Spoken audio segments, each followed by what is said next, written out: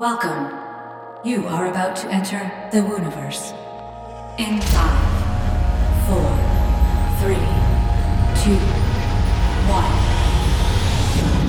1. Transport complete.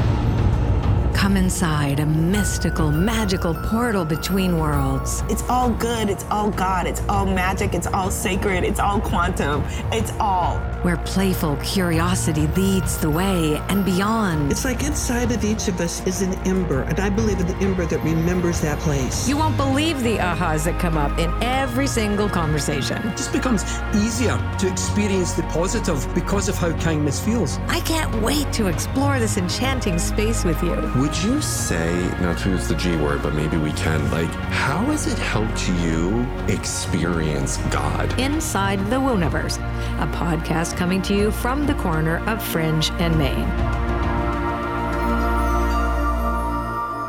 You asked, and now the Wooniverse is answering. Welcome to Inside the Wooniverse Mailbox Edition. We're dedicating the last 2 episodes of this season to answering your questions. Let's get started. You've got mail.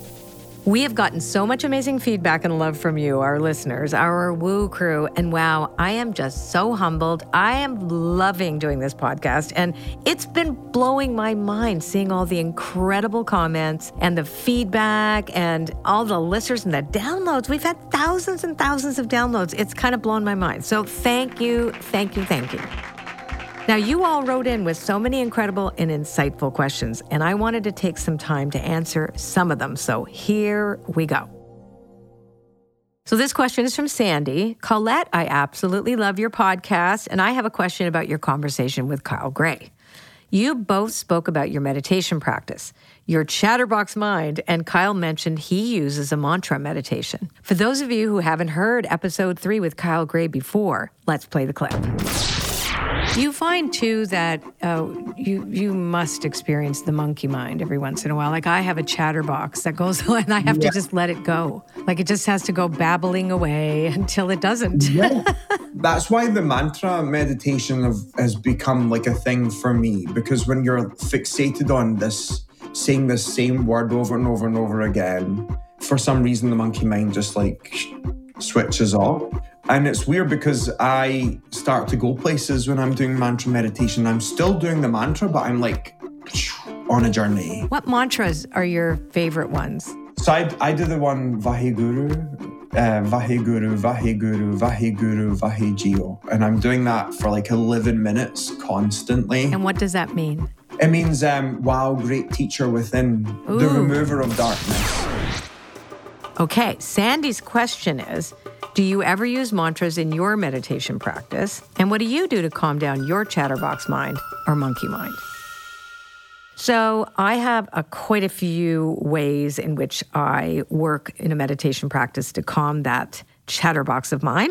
One of them is to count. If I can't sit still or if I get very squirrely when I'm trying to meditate, what I do is I count and name what I see in my room. And I find that completely disconnects me from the over-analytical mind. I just say lamp, carpet, dog, dog, dog.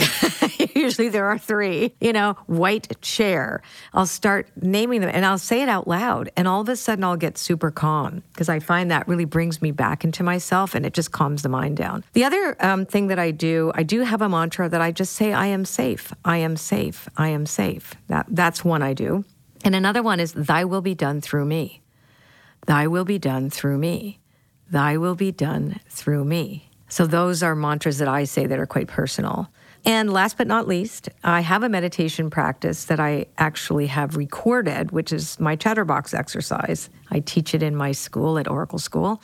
And it really is a way in which I can visually see my thoughts running around sometimes with protest signs or whatever they manifest for me, or they're like little Gumbies running around on a beach or little crabs. And then I basically tell them that it's time to go back in the box. And they do.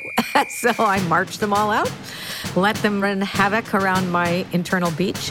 And then I say, it's time to go back in your box. And so they line up and they get in there and I close it off and I can feel the difference. So there's lots of creative ways that I work with to calm the mind. But I think that if you're going to adopt any, the quick one is to name what's in your room out loud, and also to have a statement that you say. And I love "Thy will be done through me," which is the easiest and the one that makes me feel the best.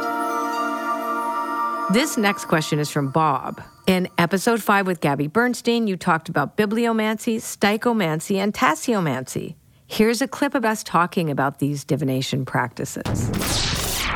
Want to get super woo? Yeah, with super woo, please. Super woo with me. Let's go the woo. We're going to go to the Wooniverse now. Okay. So stichomancy is the act of using a written body of work, like a book. You ask a question, say you need clarity from the universe, right? And now you have your 3 books. So you figure that's like 3 different oracle card decks. Which book am I going to use? So I'm going to open it up, close my eyes, and just flip. And then you just read the page. One last time. It's sticho. It's S-T-Y-C-H. Sticho. Can I count? Yeah, sticho. C-H-O. Mancy, M-A-N-C-Y. Like there's like tasseomancy is the art of reading teacups or coffee cups. Oh, cool. Which I do too. Yeah. So this of course you do. Basically Gabby's bookmancy. Gabby's bookmancy. That's amazing. Gabby's bookmancy. You could say that. That would be fun. You can make up your own name. Bob's question is, can the same be said about receiving oracle messages from music and film? When I'm contemplating something, I seem to get answers when I turn on the radio and a specific song plays, or when a show comes on and a line or a scene in the movie actually speaks to whatever it was I was grappling with. Is there a music Nancy or a filmo Nancy?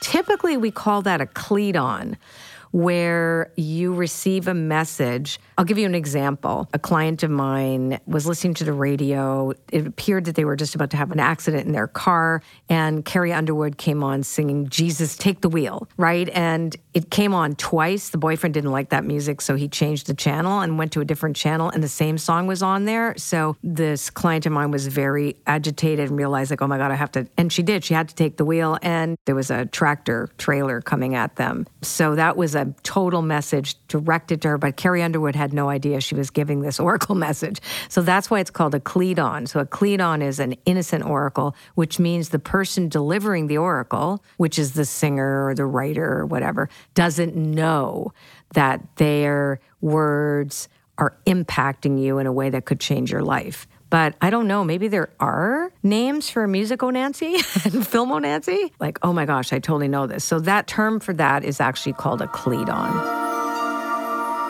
So here's another question about stichomancy, and this one is from Abby. She asks, do you have a method or a card spread that combines a card deck and a book to gain insights on an issue or question? If not, what would you recommend? Okay, so it depends on the question, I think. Say, for example, you wanted some type of inspirational message. So there's these great books, like Al-Anon has them, AA has them, these meditation books. So Unity Church has them.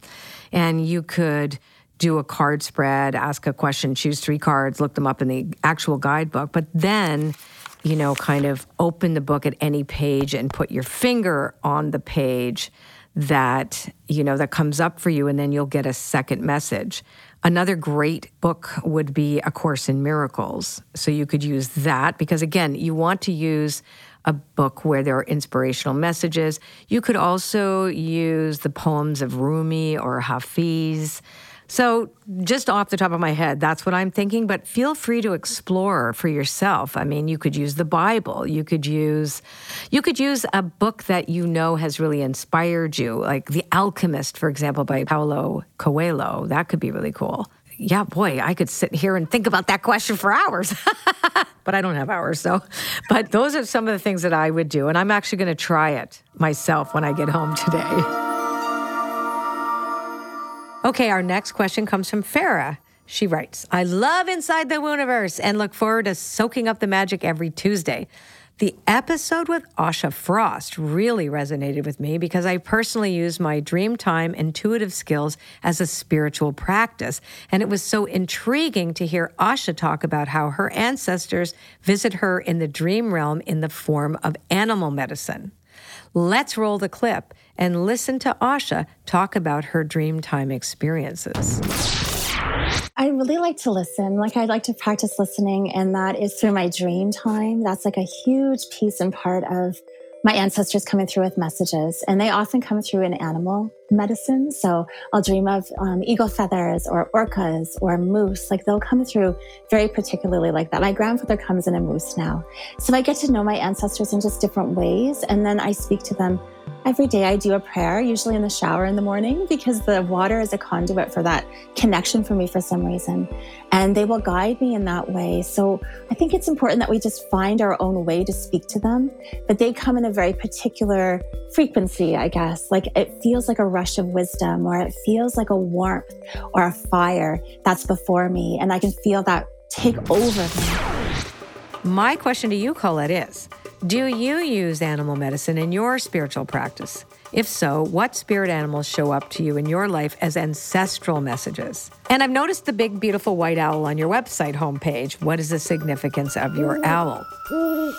Okay, this is quite interesting. So I'm going to say that I do not use animal medicine in my spiritual practice, but I acknowledge that spirit animals, because I'm an animist, they are part of my worldview.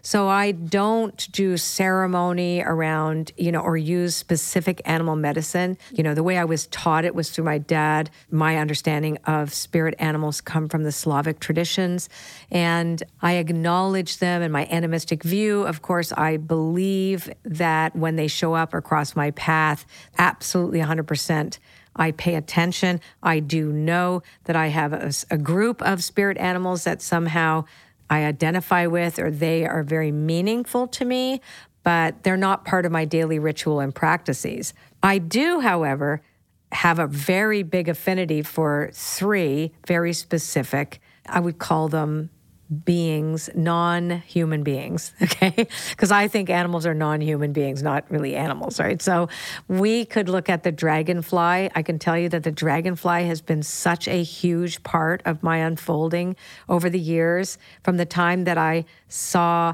a fairy in my backyard when I was a little kid that looked like a dragonfly but wasn't a dragonfly. I'll never forget that. It was a big one. I was like, what is that?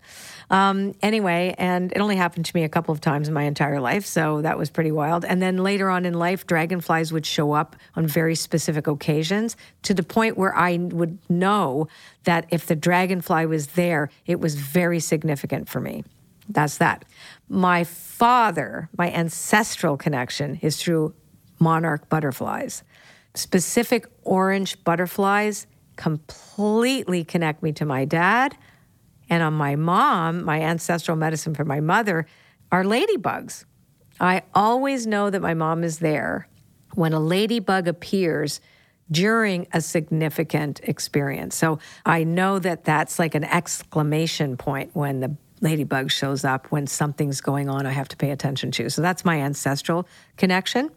Of course, wolves, the connection to wolves, if you go back all the way to the Slavic traditions, there's a belief system that the Slavs were descended from wolves. So that's kind of ingrained in me somehow, that there's a mystical connection to wolves that genuinely is directly connected to my ancestral lineage. The big, beautiful white owl has a story. So owls represent wisdom. That is why the owl is there. We did a photo shoot with a genuine, ginormous owl that actually scared the shit out of me. And it was so big. His name was, Mr. Snowflake. And the handler came. We wanted an owl, and there it was. I had no idea it would be that big, and it would have such a sharp beak and talons. And I was scared, but it came on my arm, and of course it wasn't going to hurt me. But it was really trippy to see such a beautiful, incredible owl that had been rehabilitated. And it was an owl that actually could not be released into the wild. So this was from a rehab center, and they bring these animals to educate young children about wildlife. So I was the young child and had this owl. So Mr. Snowflake, who represents wisdom, is on my website. Yes, the owl is very significant.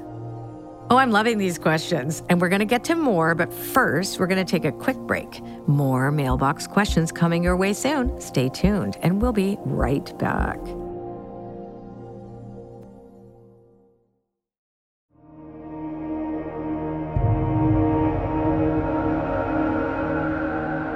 Welcome back to more mailbox questions you asked, and now the Wooniverse is answering through me.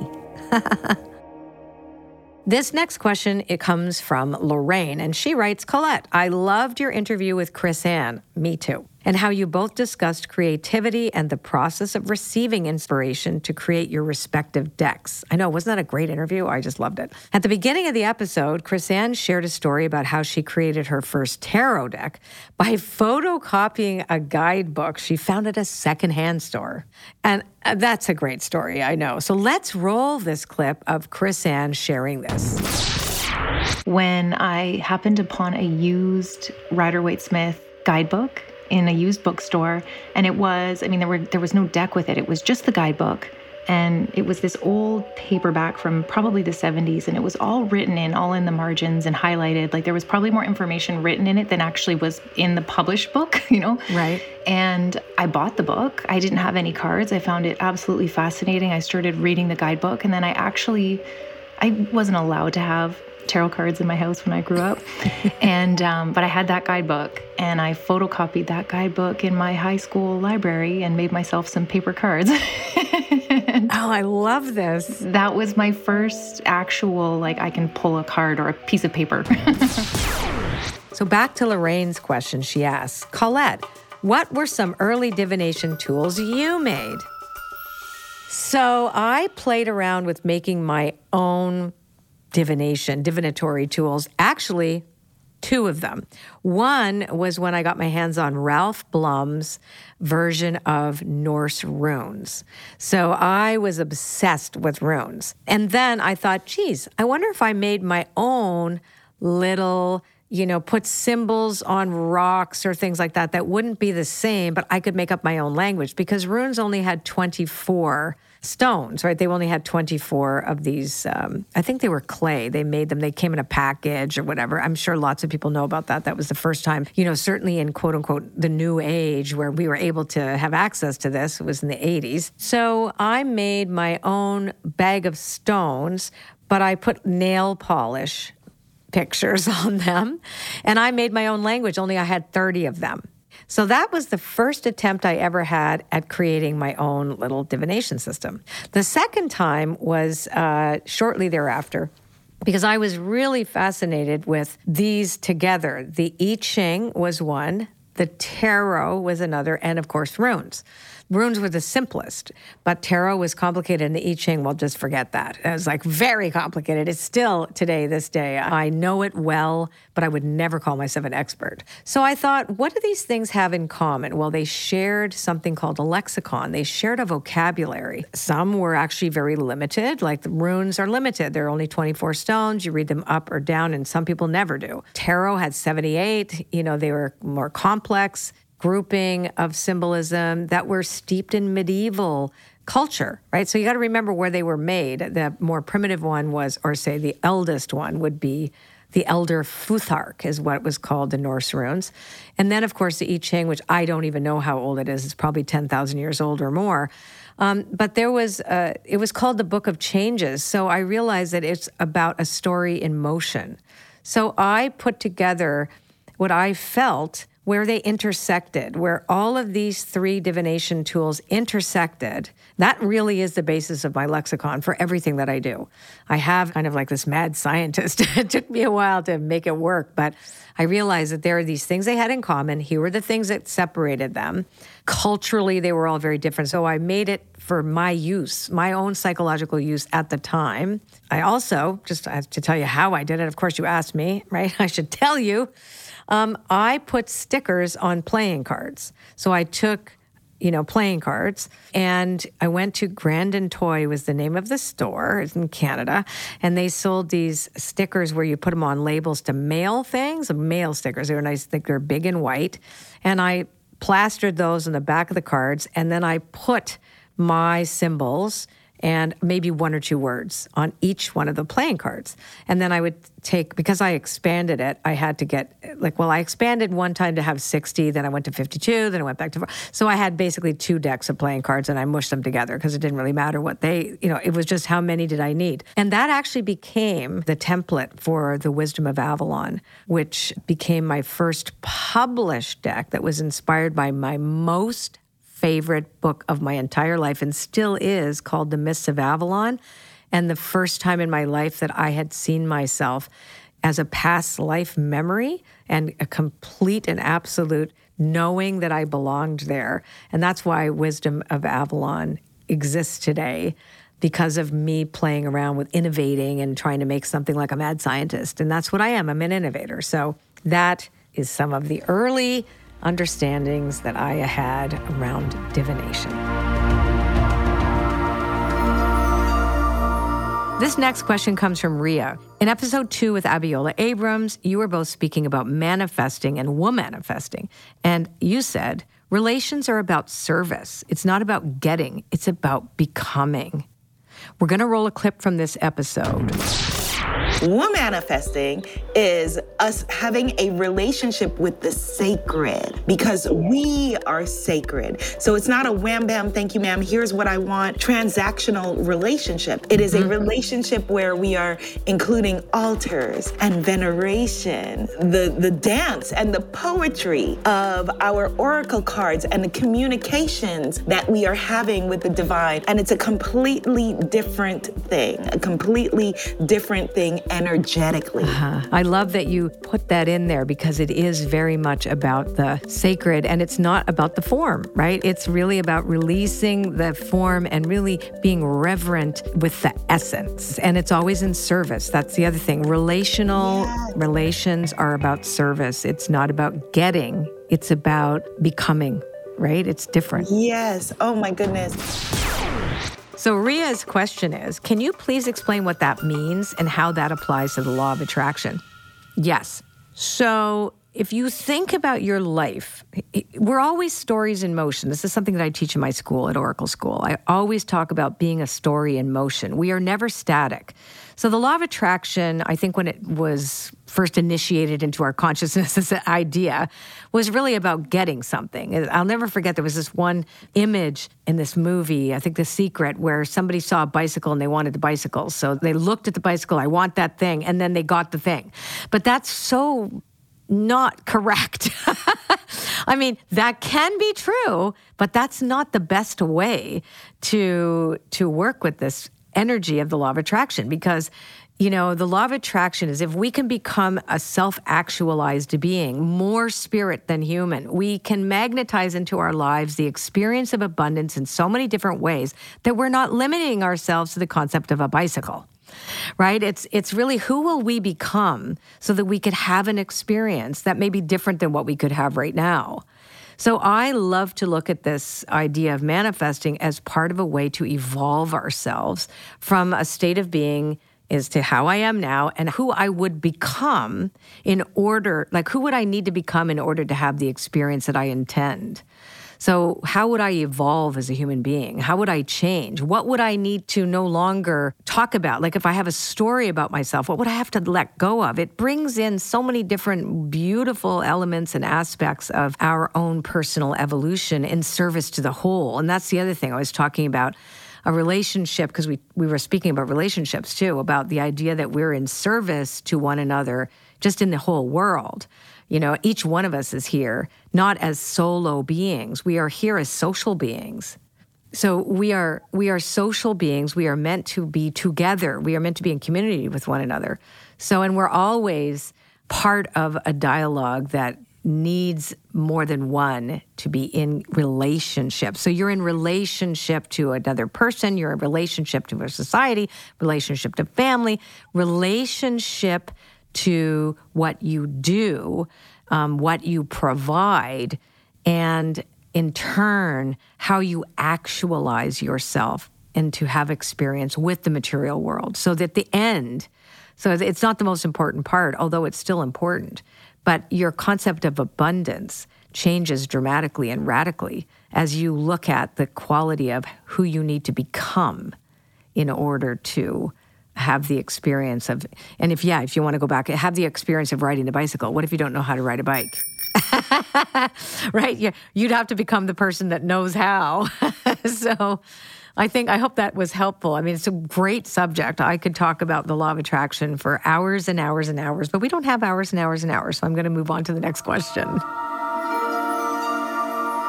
Okay, now a question from Katie.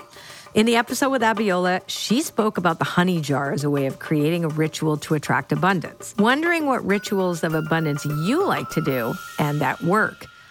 Okay, so I'm going to just call it out here. I love mind movies and I love vision boards. I actually have a vision board challenge every single year. Thousands of people attend from all over the world. We do one together where you put visual representations either on a digital board or, like, we're old school. We put it on a Bristol board and put it in my husband's office. We cut out and stick pictures on it and things. But whatever it is that having a visual representation of pictures and images that make you feel a certain way about the subject that you want to call more abundance in. So, for example, if you want a healthier body, I put in pictures of foods that I should be attracted to eat, not the corn chips. There's no cake on my vision board, okay? So, fresh fruits and vegetables and things like that. And then my husband and I always have a picture of us kissing as a way to remind ourselves about our affection for one another, or we'll pick pictures out of people holding hands or things like that. So, a visual representation of how you want to feel when you are experiencing the abundance that you say you want to manifest. So that's what I do. But I have to say, I've done a honey jar now, and it's great. I love the idea of the honey jar. So I'd never done that before. I'd never even heard of that until Abiola talked about it. So that was very cool.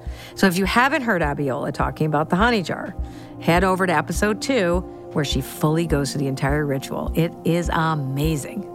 Before we end this episode, I want to take a few moments to thank every one of you who took the time to rate and review us. So thank you, thank you, thank you. I'm going to read some of my favorites. I just can't help myself. They're so good.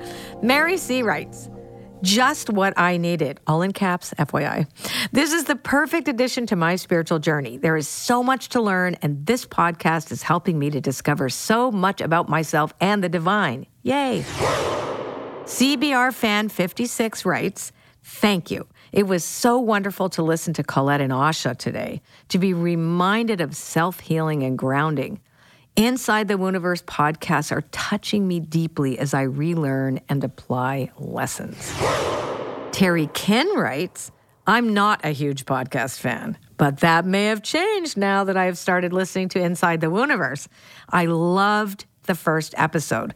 The quality of the podcast, the perceptive depth of the questions and answers, and the delightful interplay between Colette and her guest, Dr. David Hamilton, was fascinating from start to finish. I will be listening to more episodes. 5 stars for me." Didn't you love those? I'm so happy. Thanks so much for joining me today. It's been a blast. You've been listening to Inside the Wooniverse, Mailbox Edition. We'll see you next week. I'm Colette Barron-Reed. Until next time, be well. You've been listening to Inside the Wooniverse with Colette Barron-Reed. This episode was recorded at Wooniversal Network Studio by Chris Dupuis. A special thanks to our executive producer, Connie DeLetti, and our producer and story editor, Julie Fink. Audio post and supervision by Michael Seifert and David Shaw at Sumo Recording. Original music written and performed by Michael Seifert. If you enjoyed what you heard today, please subscribe, rate, and review on Apple Podcasts or leave us a rating on our Spotify show page. Do you have a question about something you've heard here today for Colette? We'd love to hear from you. Email us at podcast@ColetteBarronReed.com, and your question could appear on a future episode. If you love what you've heard here today, we have so much more to offer. You can access our bonus content, keep up to date with new episode releases, featured guests, and prize giveaways, all by clicking on the link in our description or by visiting us at itwpodcast.com. Thank you so much for listening, and we hope you join us next time inside the Wooniverse, a podcast brought to you from the corner of Fringe and Maine.